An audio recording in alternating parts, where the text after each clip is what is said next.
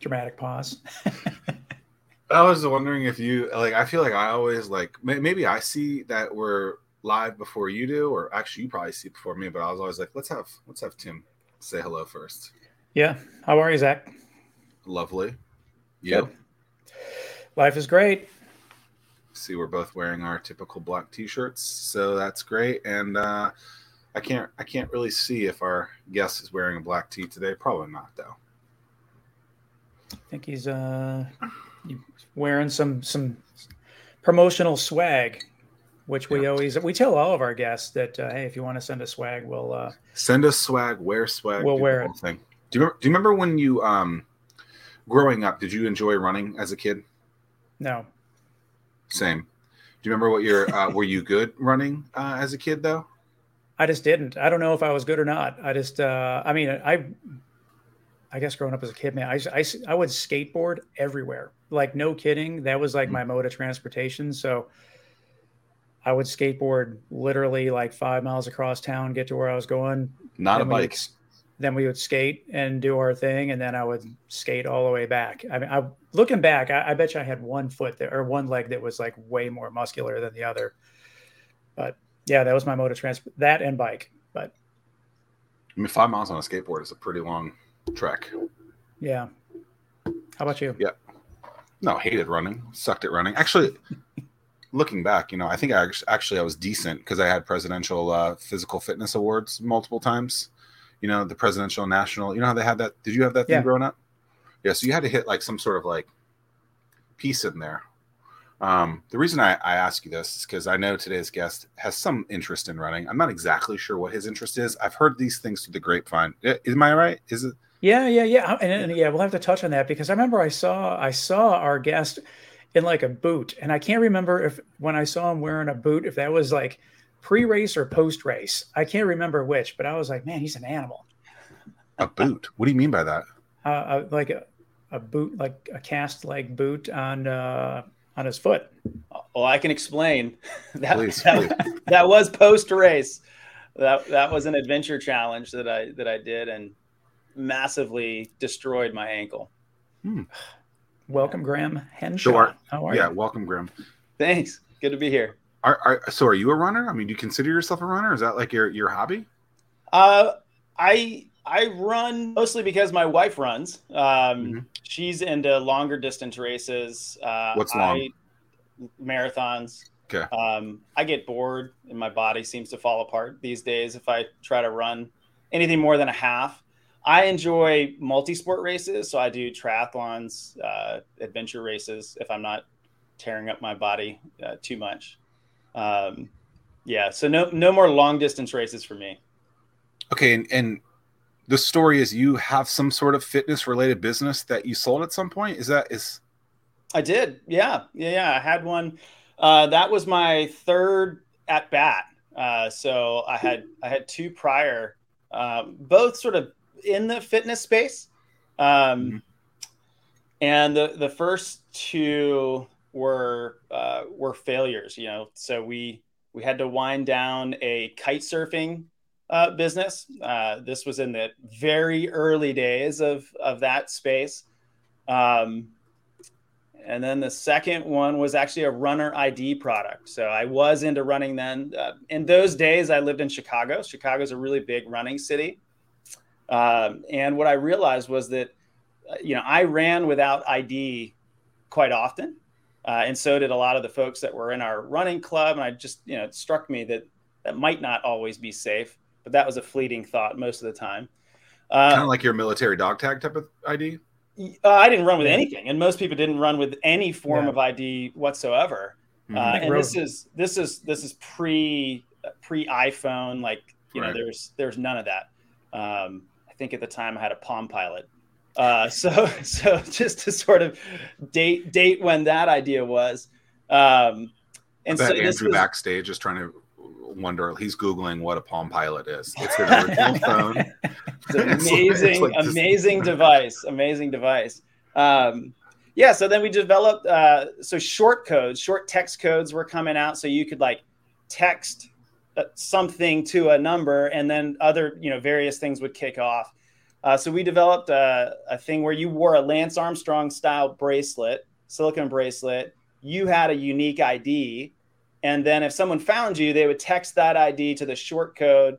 And then it would close the loop between your emergency contact person and that individual would get information about you, what your name was, if you had any medical issues. I think so the equivalent to a microchip on a dog, basically? Yeah. Except it happened all through SMS. So that was, that didn't work? Early 2000s. It could have. We had a great prototype. I think the lesson learned on that one was waiting too long. We had an early MVP that worked. It did exactly what we said it needed to do, made all those connections so that the back end worked, but we just waited too long to release. And ultimately another company, I think it was called Road ID, came out with something that was very similar and really swept up the market. So by the time we did, there was just not really enough room for us. So that was number 2, wind down. But I guess I have that trait of grit that we like to have in entrepreneurship. And so number 3 was a product that helped runners track their pace in long distance races. So Tim, I know you run a bunch. You probably have a particular pace that you're shooting for. People who are running marathons want to hit a certain time, and there are qualifier times to get into some other races. So it's important to run at a particular pace. Again, this is still pre-iPhone, just pre-iPhone. And so there were lots of ways that people were using to track their pace. And I used all of them as a marathoner back then. But probably the best one was writing in Sharpie marker all over your forearms so that you have that information. And that gets a little like messy. What your split would need to be at like a 5K, a 10K, a 13 mile, like where you needed to be because it would increase or decrease depending. Is that? Yeah, exactly. So mile 1, Tim says 5 minutes, 30 seconds. Mile 2, 11, right? Depending on whatever you are. So 26 numbers all over your arms. And this is what we all did. Or we used Tyvek bracelets. So like the Tyvek house wrap. Imagine wearing that on your wrist and having all these numbers printed on it. That was like the best technology out there for how to do that. There were at the time GPS watches, but they were like, the big the size of a Palm Pilot on your wrist. We're going to see how many times I can say Palm Pilot today. So there were some other solutions out there, and I was always frustrated with them throughout every race that I did, but I was just trying to survive. And by the end of the marathon, I've sort of forgotten about the pain point. And then one year I was injured, or one race I was injured. So I was just on the sidelines cheering for my wife. And the change of perspective was really, really amazing for me because I saw everybody else struggling with these little fiddly bracelets or their Sharpie markered arms, and just not being in the mix, but being on the outside looking in enabled me to really think about it more. And by the end of that race, I came up with the idea for something called Pace Tat, a pacing tattoo. So a really durable, temporary tattoo sort of transfer that you would apply onto your forearm. And that's what runners could use to keep track of their pace. So same idea as with the Sharpie marker or the Tyvek, but much bigger font. You could see it. It's not going to rub off. In fact, we had to make it so durable that it wouldn't like sweat off in a marathon or a triathlon when you swim, that it would stay on your arm for 5 or 6 days, which initially we thought like, oh, that's going to be kind of a problem. But runners like the medal that they get at the end of the race. And what we learned was that runners also sort of wore this as a badge long after the race. And so they're getting coffee at work the next day. It's like, oh, what's that? You have your pace tat on your arm. You're like, conversation starter. I just did the race. It's my Squid Games number. What's that?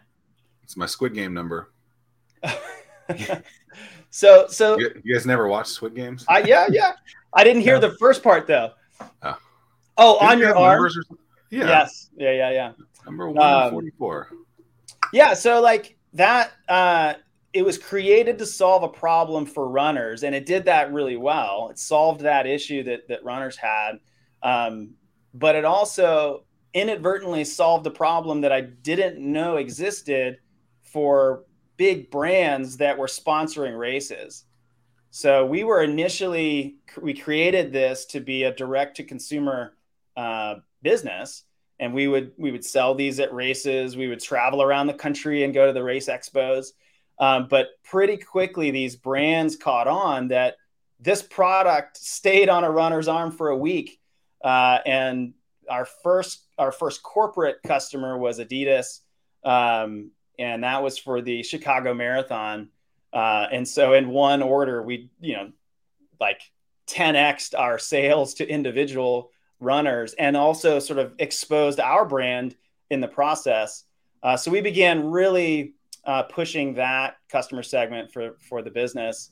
So Adidas was our first shoe company that bought in. And so when we did that, obviously we have all the same information that the runner needs with the inclusion of the brand. And so is it basically like your normal bib, but whatever the partnered by or powered by is somehow the logo's on there? Got it. Exactly. Yeah. And so then after that, we had Nike became our biggest customer for years after that. And that was fantastic to work with them. Also really nerve-wracking to be able to put the swoosh on something requires a lot of jumping through legal hoops. You cannot mess that up. And so that was scary when we first did it, but they were a great customer, and they distributed millions of these at races. So they were already investing a lot of money to be the lead sponsor of a lot of these races. And so this was a way to activate the sponsorship and give something to a runner that they actually needed, not another, thing that goes into the goodie bag that just gets thrown away on the way out of the expo. This is something that they get and they're going to use it. It's going to be something that was useful to them. And oftentimes they would wear two. So they'd have a fast arm and a slow arm. So they're like really tatted up with the Nike brand. Yeah. And so we continued that sort of branded model to get, this out into the market, into the hands of hundreds of thousands of runners. But then we could sell direct. We also sold direct to runners through stores and also direct off of our website. Interesting. Yeah. Any of the big players, they probably wanted the tattoo to last longer than 5 to 7 days. The big brands. Yeah. There were conversations about how to make it last longer, but yeah, about 7 days. I mean, if you like baby it, you could probably have it stay on longer, but we found that people didn't really want it to stay on much longer than that. They had told all of their race stories by the end of the week. Well, you know what's interesting about that? What's interesting about that? Sorry, you go, Tim. Fast forward now you need to come up with a temporary tattoo to cover the actual tattoos so that you can read the numbers, because so many people are inked up now.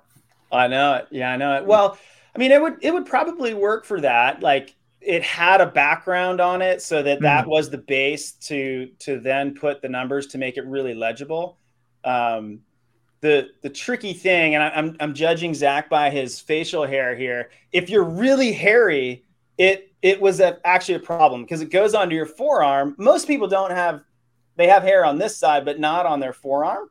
But like on this side, some people are hairy on this side as well, and that presented problems for some. But yeah, so this got to start right at the beginning of those giant GPS watches. They didn't really work all that well. So this was a solution that was just dead simple. When I would introduce this back then, like, people knew that I'm an engineer. I'm a mechanical engineer. At the time, I worked at a product development firm working on really complicated products for other companies. And this was dead simple. It just solved a problem in a really elegant but simple way. And that's all it needed to be, right? There was no tech behind the scenes. That came later. We did develop an app that did something similar when iPhones came out. So we We were among the first running apps that were out in the on the App Store. But still, the physical product was the one that did much better than anything else. And we've all worked with many founders. And I'm sure that, I mean, so it's interesting to me to hear you talk about this. You had a dead simple solution, and how often we go back to founders and tell them, just make it simple. You know, I mean, everybody wants to over-engineer, overthink, over everything from pitches to product to that's a perfect example to keep things simple. Absolutely. And I think, I learned that lesson with the prior failure. We had something that worked for the Runner ID product. It worked months before we sort of felt like we were ready to launch.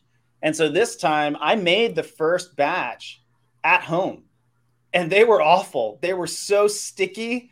It was just a disaster. But I took them to our running club, and we were a part of the biggest running club in Chicago. And I gave them out to runners. And by the end of that practice run, everybody was trying to buy the disgusting sticky paste tats. And that helped me to see that, this is enough. Even the janky prototype was something that people were willing to pay for. And so then we began the process of trying to figure out, like, how do we make this in quantity and even more robust and much less sticky. And so, it doesn't always have to be complicated if it solves a problem. So stealth mode, your second company, you realized maybe it failed because you were in stealth mode for too long. Third company, see success there because you get out more in front of it. When you hear companies that are, hiding behind like crazy in stealth mode, if you will, I mean, what are your overall thoughts on that? So for the most part, when I hear young entrepreneurs go down that route, it's usually coming from a place of misplaced fear that someone else is going to steal my idea. And, I'm fast forwarding a bit through my career trajectory, but after those startups, I did end up in venture capital for a while and was exposed to hundreds and hundreds of startups. And rarely, if ever, did I see a startup that ran into an issue where someone stole their idea, right? So this fear of, if I tell the world about this, or even a small fraction of the world, that someone's going to take it from me. I just haven't seen that happen. So most of the time, I think that's misguided because there's a much greater risk, I think, of building something that nobody wants. And those sticky, horrible, done at home paste tats were a way for me to figure out that, should I invest anything more than what I already have in this particular solution? So most of the time when I see people operating in stealth mode, it's a recipe to spend a lot of time, a lot of energy, a lot of money on something that might just hit the market, and you realize the market doesn't really want it. It's not the right solution. So 9 times out of 10, I really advocate get into the market and talk to people as early as possible. It reminds me, Zach, listening to this story of back episode 90, we had Alan Lim, the founder of Scratch Labs, on the show. And he was talking about his start when he first started making his hydration mix. He knew that there was a hardware store that if you bought a 5-gallon bucket of paint, that they would give you free shaking for life. So they would put the hydration mix in a 5-gallon bucket, and they would take it there to do all the mixing for him for free. But then eventually he was sharing all that with his friends, and then more and more people wanted to purchase his mix. So similar story that was fun to listen to from his point of view. So maybe everyone should listen to fitness related entrepreneurs and how they made it work, because it seems like they're pretty 2 for 2 now, I guess. Yeah, I mean, it doesn't have to be all that complicated. I think that was one of my big takeaways from that venture is, like, number one and most important that I've kept with me forever is, what problem is your venture solving? Mm-hmm. And, in my days at New Richmond Ventures, now NRV, that's the first question I ask people. Mm-hmm. Who's your customer? What problem are you solving for them? And how quickly do they need to articulate that? fast, like right away. Yeah. They need to like an elevator pitch 30 seconds less type of thing, like really quick. Like I need to be able to see in their eyes that right away they know who the customer is. And I can tell if they hesitate at all. I know that they don't really know. I need to know that they could differentiate. Zach, you're my customer, and Tim, you're not my customer because of something really specific. And then like, what is the need that you have? You need to be able to articulate that really, really fast. Just on and I'm not talking about a pitch. I don't want that either. Right. Really there, I'm looking for a passion around meeting that need. And then after that, like the idea is sort of secondary. If it's really early, I already know the idea is probably going to go through 10 more iterations before it's right. But if the customer and the need are compelling, then that's worth chasing down. And, you know, with Pacetat, there were so many runners. The running industry had never seen a down year, right? When the economy goes tanks, running goes up, right? Running is something that like everybody can get into. It doesn't require a lot of equipment. So it turned out to be a really great space to be in. I'd love to say that I did all the market research to uncover that before I got into it, but I didn't, right? I just met a need that I had that a lot of other people had, and that was enough. And that was a fun ride. We had lots of learning experiences. It was great to work with big brands. I enjoyed that a lot because that sold a lot of volume. But I loved connecting with individual runners. So we kept going to the expos, even all throughout the entire journey, to meet runners and to get the stories of like, hey, Pacetat helped me hit my Boston qualifier time. Like That's cool. That was really fun. Yeah. What happened? What's the end of that story? So we had a great business with the brands. Like that could have been like bread and butter, and it was. But gosh, it was probably 2000. Would have been like 2008 or so. All of a sudden, like we were operating the business. I went into work and our website was broken, and I check the back end, and I'm looking at our order fulfillment component of the website, and I'm like, oh man, there's an error here because there's like 100x the number of orders that should be in the system, and so I'm like troubleshooting that, and then I realized like it's actually real. There's not an error. Is 100x what should be in the system at that moment. But what happened was that Runner's World, the magazine and website, had put out on their homepage, like without even talking to us, without even reaching out, put an image of the Pacetat, and this was like a full page on their homepage, best period, idea period, ever period, and then a link to our site. And I'm like, heads up would have been really nice, because I don't know how many orders we missed, because it just crashed. It crashed our website. And then they wrote an article on us. Actually, I keep it. I was going to ask us. Yeah, that's cool. And that came out, and that just really elevated our direct to consumer segment. And so that channel was one that previously took a lot of effort. Like going to an expo is tough. It takes time. And so we would do that and like had teams of people going places, but being able to sell direct straight off the website for a product that you can fit in an envelope, like that was really where it was at. And that really helped us elevate the whole business. And right around that time, there's another vendor that worked with Nike and with Adidas. We are all sort of in this small circle that would go to all of the big races. And often we would have a booth next to this other vendor. And we just got to talking, and I could tell that they were acquisitive. They had bought a couple of other companies that had products. They were called Sporting Innovations Group. So they had like this portfolio of things that they wanted to sell to runners and other athletes.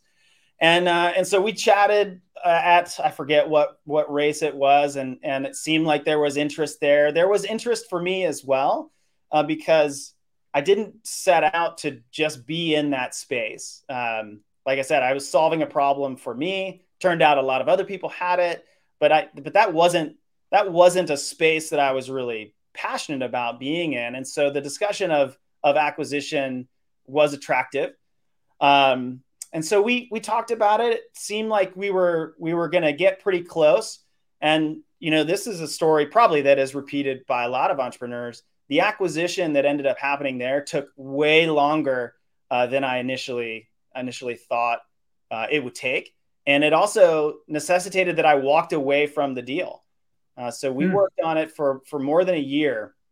And at one point we just could not agree to the terms, and I had to walk. And so I walked away from it, which was really hard. But, I learned in that whole process to listen to the advisors. So we had a board that made recommendations, and I learned earlier to listen to those recommendations, even when I feel like I want to do something different.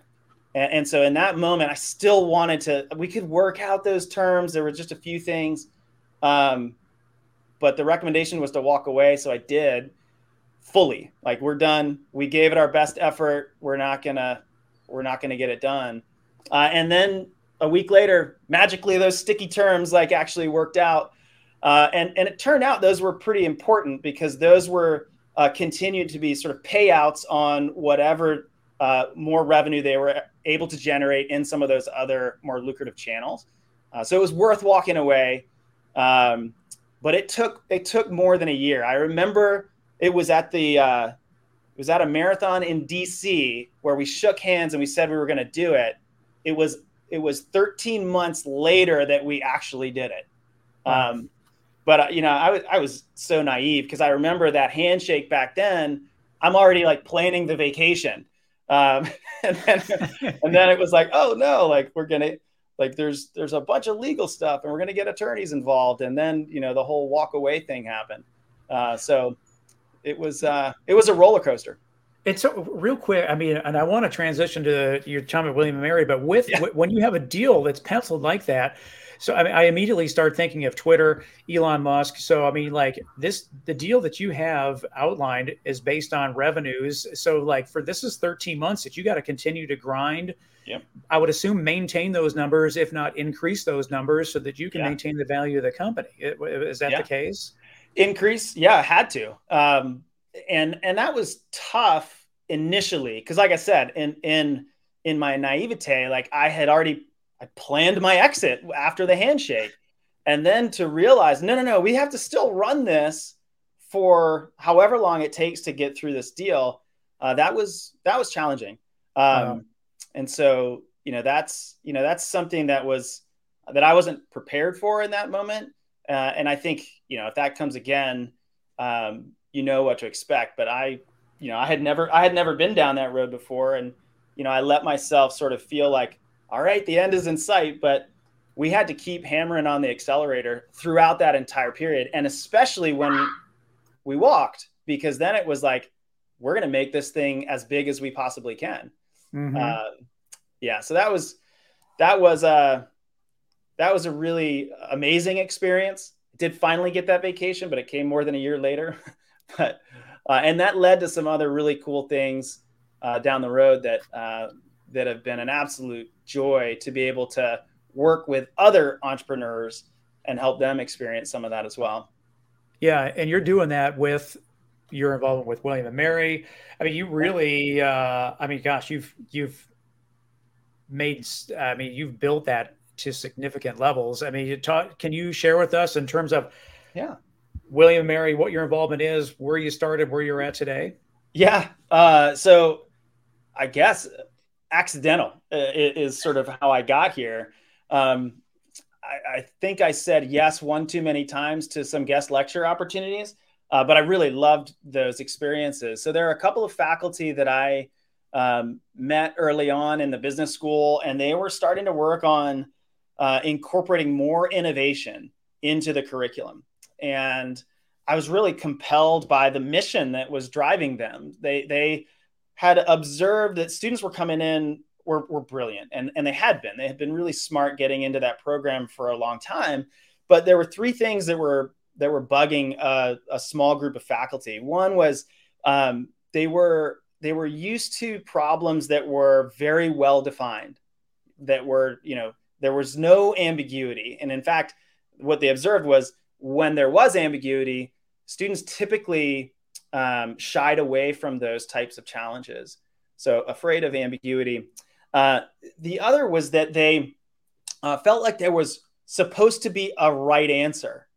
And if you think about really well-defined challenges, frequently there is a right answer to those, but challenges that we all encounter in the real world are typically ambiguous and don't have a right answer. They have answers, and some of them are better than others. So that was the second thing. And the third was that they were afraid of failure, that whereas they shied away from ambiguity, they ran away from failure. They did not want to encounter that. And for many of them, as they went through high school, they hadn't failed at anything. That's how they got into William and Mary. But this was really not sitting well with this collection of faculty. And so one of the thoughts was, can we bring in some innovation, a methodology called design thinking that is typically used in design firms for product development, but increasingly it's used for a lot of other things. And so there was a hypothesis, right? There was an idea that we could teach design thinking to business school students, and it would move the needle on those three issues. And so we crafted an MVP. We didn't call it that, but we got a course on the books over the summer, and we tested out these theories about whether or not design thinking would help address this issue of a lack of comfort with ambiguity, looking for the right answer, and recognizing that failure is actually a part of a process towards breakthrough solutions. And that experimental course just sucked me in. I really loved that experience of working with students, of working with other brilliant faculty members. And that course then has sort of led into this movement first of building out innovation in the School of Business, and then helping to grow the Entrepreneurship Center that was actually started in 2010. So Alan Miller made a contribution. He's a healthcare entrepreneur from Philadelphia, and he made a gift in 2010 to start the center.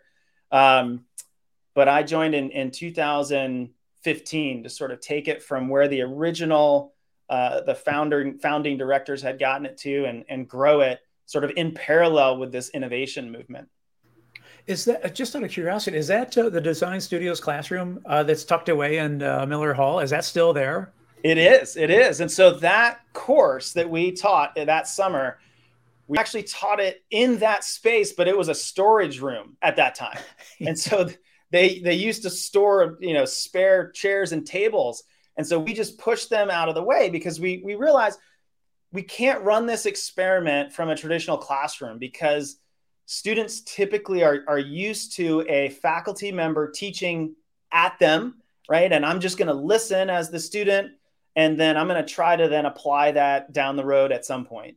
And we recognize pretty early, like we can't teach that way. We're going to have to very quickly have students realize this is not a traditional classroom. It's not a traditional business course. And so we taught it, and they learned differently. And so rather than, there's not even a front of the classroom. And back then there wasn't anything, there was just stuff. And we grabbed chairs and sat in a circle, and we sort of consider ourselves more facilitators than professors. And you learn something and you apply it in the same day, sometimes in the same breath, right? And you learn it before you really even know how to apply it. But in design thinking, we talk about like building to think, right? Where like the act of building a prototype helps us learn something about it, rather than like, I'm going to get everything perfectly set in my head. I'm going to do all the research, and then I'm going to build the thing. This says, no, build first, and it'll help you figure something out. And so that space was the origination of that experiment. And then Jim Ukrop and the Ukrop family funded the build out of what is now the Ukrop Design Studio. That's a really cool, flexible space, giant whiteboard, and lots of movable tables and chairs. And that informed the build out of 2 other spaces that I've been really fortunate to be a part of at William & Mary. But that was the beginning of it for me. It was just, I was in venture at the time. So I was working in Richmond with New Richmond Ventures, but I was coming down, or I lived here. So I was going up to Richmond, but I was doing guest lecture stuff on the side. Yeah. And then that was a successful experiment. And then you opened up the Entrepreneurship Center that was also tucked away in the business school. Yeah. And then that became really successful. I'll let you touch on this as well. That led to the Entrepreneurship Hub. But slowly over time, you had successful experiments, and then more and more non-business school students became interested in entrepreneurship, which promoted the growth. So touch on that if you wouldn't mind. Yeah. So this is the most public forum I've shared this in. So hopefully it's not a mistake, but when I started at William & Mary, I was loving my job in Richmond as a venture capitalist. I had no intention of leaving that. I really loved working with founders and helping them grow. But I also loved teaching, and I loved the idea of building something that had some initial momentum. But I'm a maximizer, so I love to sort of see the potential and then maximize it. And I could see that at William & Mary. But when I started, I felt like in the first sort of few months, I just tried to fully sort of acclimate and sort of be what I thought was the faculty member I was supposed to be. And I thought I made a mistake. In the early months, I actually kept my old email address at New Richmond Ventures. And I was forwarding my William & Mary email to New Richmond Ventures because I just thought, well, if this doesn't work out, at least I still have my email all figured out, and I can just cut off the forward. And, I was running into all kinds of red tape. We were trying to grow this thing, but I couldn't. It just wasn't. I wasn't able to realize that potential that I saw. But it was a friend actually came down who's also in the venture space, and I was telling him about yet another time that I'd gotten in trouble for trying something, and I didn't go through the right channels, and he encouraged me to think about those moments as a KPI, that I should be looking for those hand slaps, not high fives on this side, but on this side, as indicators that I'm actually pushing hard enough. And in that conversation and sort of the week after, I realized I'm an entrepreneur. I need to be an entrepreneur in this setting. That's actually what they hired me to do. And so then we started doing what I knew how to do: craft smaller experiments, run them without asking for permission, understanding what the rules are and going right up to those. And then through sort of successively larger experiments, that's when you then go and get buy-in. And ever since I sort of remembered, oh yeah, I'm an entrepreneur, I'm going to do this in an entrepreneurial way, it's been a whole lot of fun, and we've grown like crazy. So back then when I started, it was only MBA students. There's a handful of MBA students that engaged with the programming. And you fast forward to today, and we have students from over 50 different majors. We engage with over 1,000 students that come from majors that I didn't even know existed. But that was through lots and lots of little experiments. Lots of them didn't work, and then a few of them did. And then you double down on those. But that's being entrepreneurial about the way we've built this program. And so it has been an absolute blast to be able to do that. Yeah. And I mean, just to set the stage for those that aren't familiar with William & Mary, it's the second oldest institution, only to Harvard. It's produced more presidents than any other college or university. Yep. So I mean, it's a very storied and traditional. I mean, it's been doing it the same way for over 400 years. So I mean, to bring change to something like that is, that must have been somewhat stressful at times. Yeah, and I think it was important to realize the importance of mindset, right? Entrepreneurial mindset,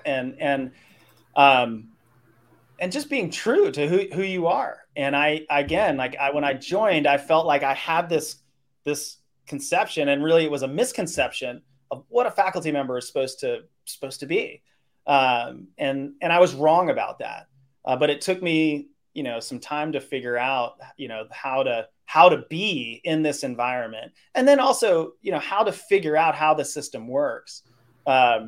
Because you're right, we have produced more presidents than most other institutions, but we also have a really rich history of developing entrepreneurs. But William & Mary's not known for that. So It took sort of discovering that side of this great institution as well to realize there's a place for this here also, and we're going to do a better job telling that story. So it's interesting into that. It's interesting that you said that, because I didn't know that. There's three of them: Jefferson, Monroe, and John Tyler. I had no idea from the president perspective. From an entrepreneur perspective, I probably also don't know that, right? I think of there are certain schools that have produced some pretty big companies or some pretty big entrepreneurs and stuff like that. But William & Mary not being that, how do you get ahead of that and use that to your advantage to start promoting it? Because I think that's something, the promotion or just the promotion of any business. I think a lot of people think that they don't have to do a lot of it. Well, and a lot of times they don't have the assets that you do either. Yeah. Yeah.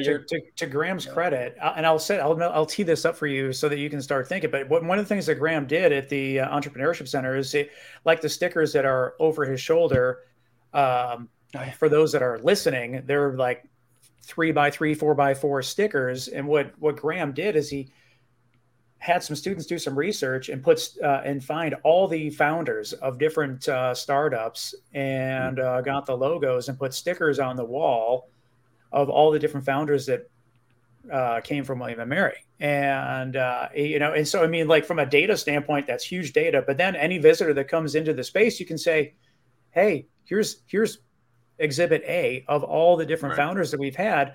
So like it's a really, really impressive list in terms of founders that came from William & Mary. And Graham, if you can touch on a couple of those, it's Hulu is one that comes to mind. Yeah. So Hulu is Beth Comstock. So she's a grad. Another one that comes to mind is Yancey Strickler. He was one of the founders of Kickstarter. There are literally hundreds. We initially, did some, as you said, we did some student research, and we uncovered, without much effort, probably close to 200. And then since we've partnered with other folks on campus to uncover a list that is, I think now it approaches 400 or 500. And we haven't really told that story. We still can do even better. As Tim mentioned, when you walk into our new space, that is a feature wall. So you see that immediately when you walk into the space. And we do that for two reasons. One, to try to address that story issue. We want to tell that story better. And so you can see now it's a digital wall because we have so many. We ran out of room to put the stickers. And so we made it so it rotates through all of the different founders and companies. But if you look at them while they're displayed, you also see the major of the founder. And what you quickly see as you look at several of them is that they come from across the whole campus.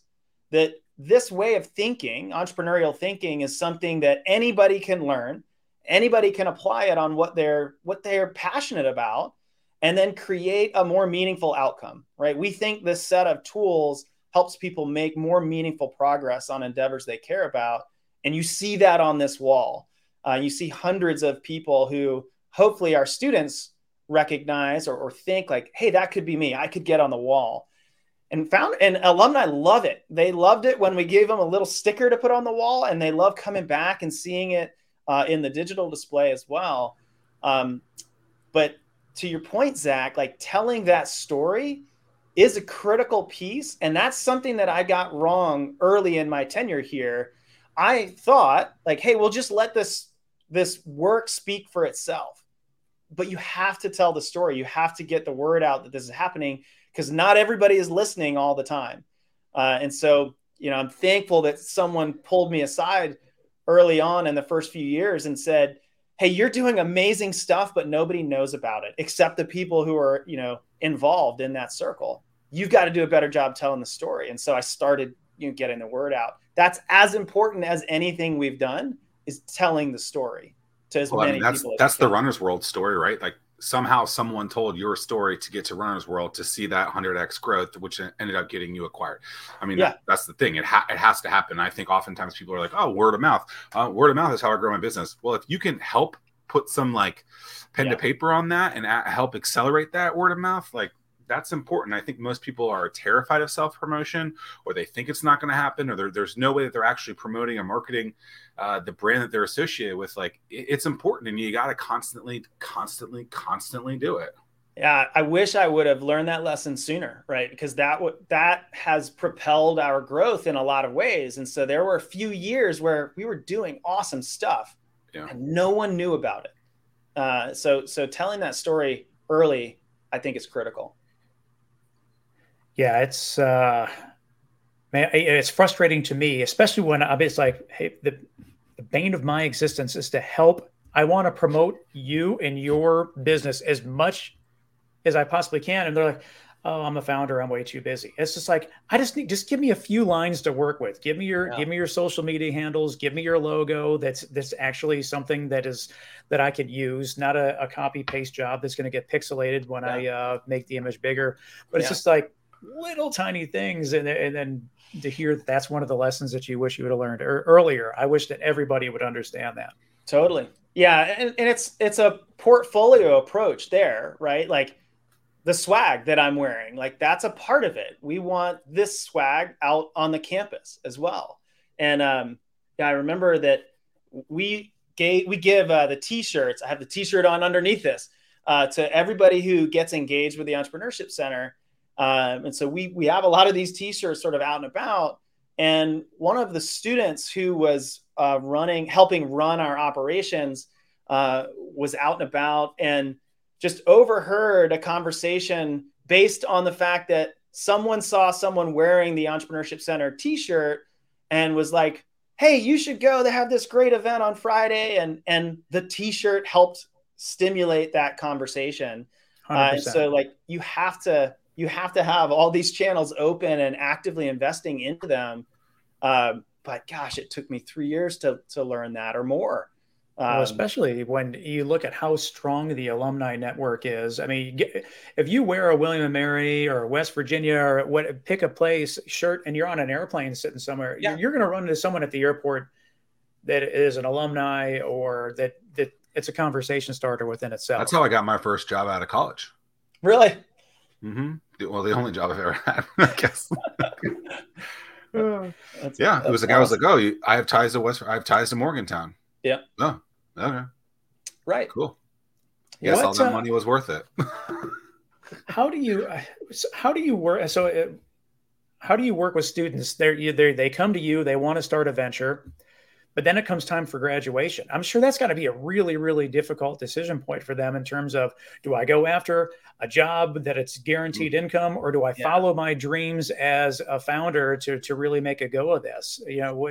How do you balance that? Yeah. Well, so first of all, I think I'll add a little bit to what you said. We don't exist primarily to help people launch ventures.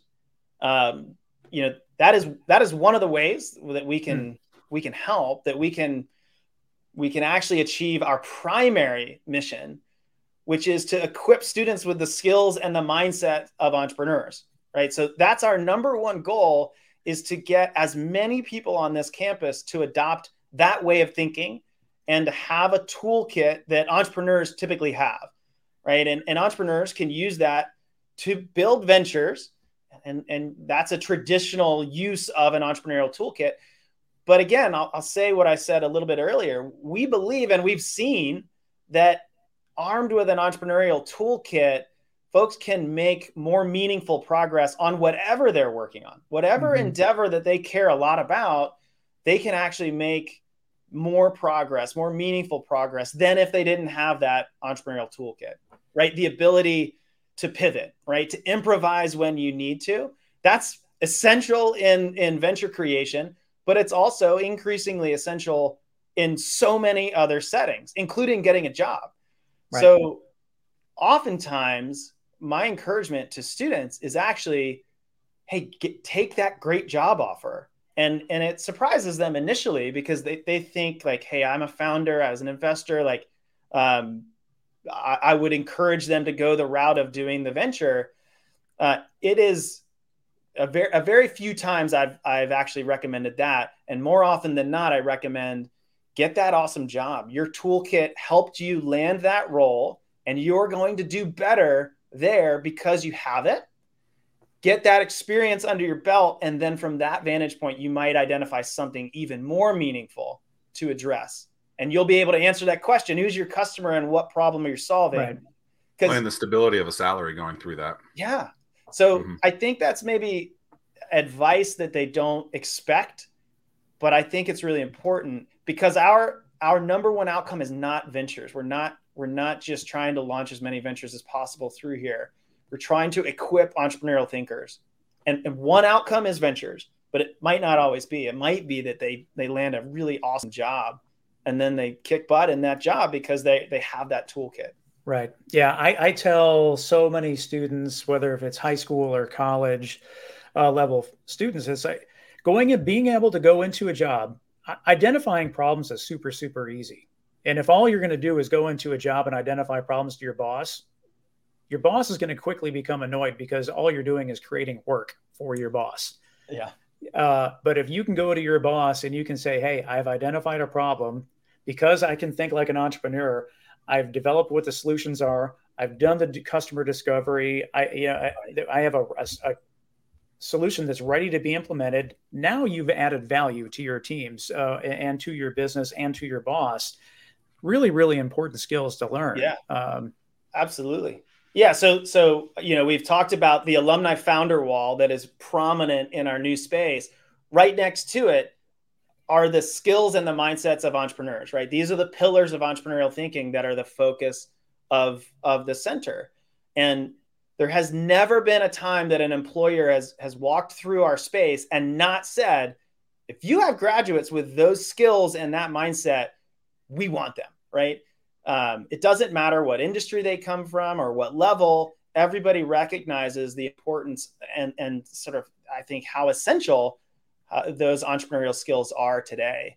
And I think the pandemic really helped solidify that even industries that were pretty steady state realized, nope, we have to improvise now. And in order to do that, we've got to collaborate. And we have to craft small experiments to figure out what works and what doesn't. All of those things are in an entrepreneurial toolkit. So that's been our primary focus. And so for us, ventures, while students are here, are means to that end, right? The venture is not the primary end goal. It's that they develop that ability to apply entrepreneurial thinking. And if you've got a venture, you're gonna try really hard to make that work, but that helps you learn those things even more because you have something to apply it to. How important are you to this role?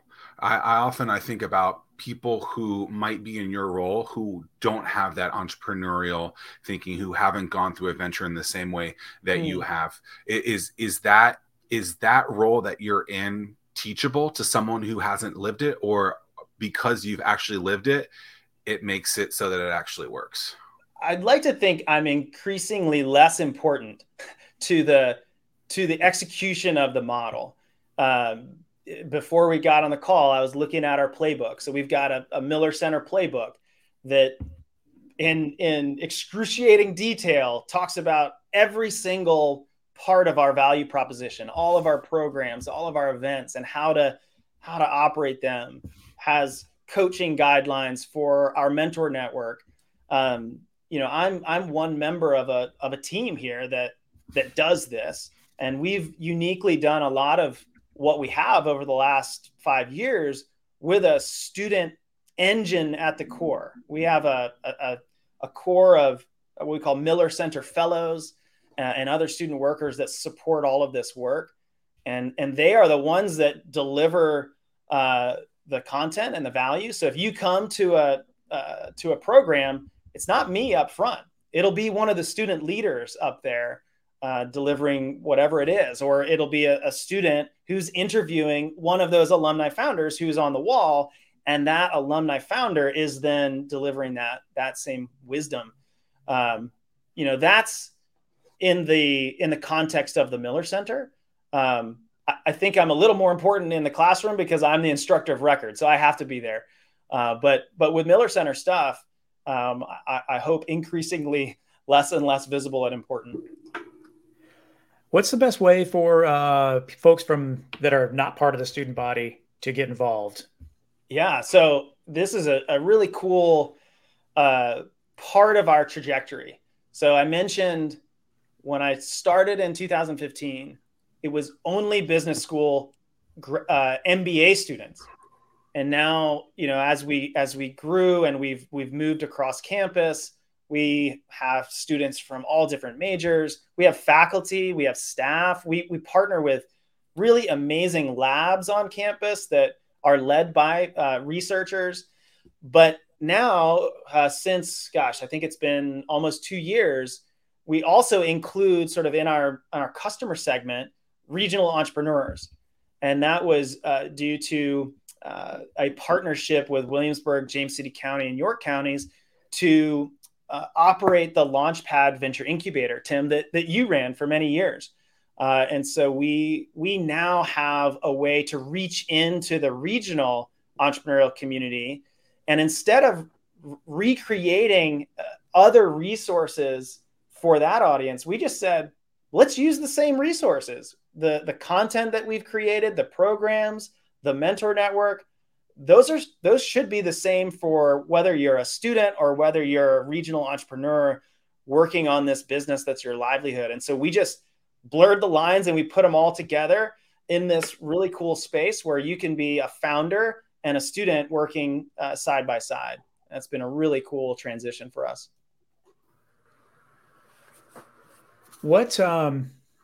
Where do you see the future? What you've had all these plans and experiments. What's next up on the docket? I've been thinking a lot about that, particularly this summer, working with some alumni who have been really helpful to think through that very question. And the vision of the Entrepreneurship Center up to this point is that William and Mary would be recognized for its entrepreneurial thinkers. And I think we've been meeting that. Increasingly, I think we are recognized for that.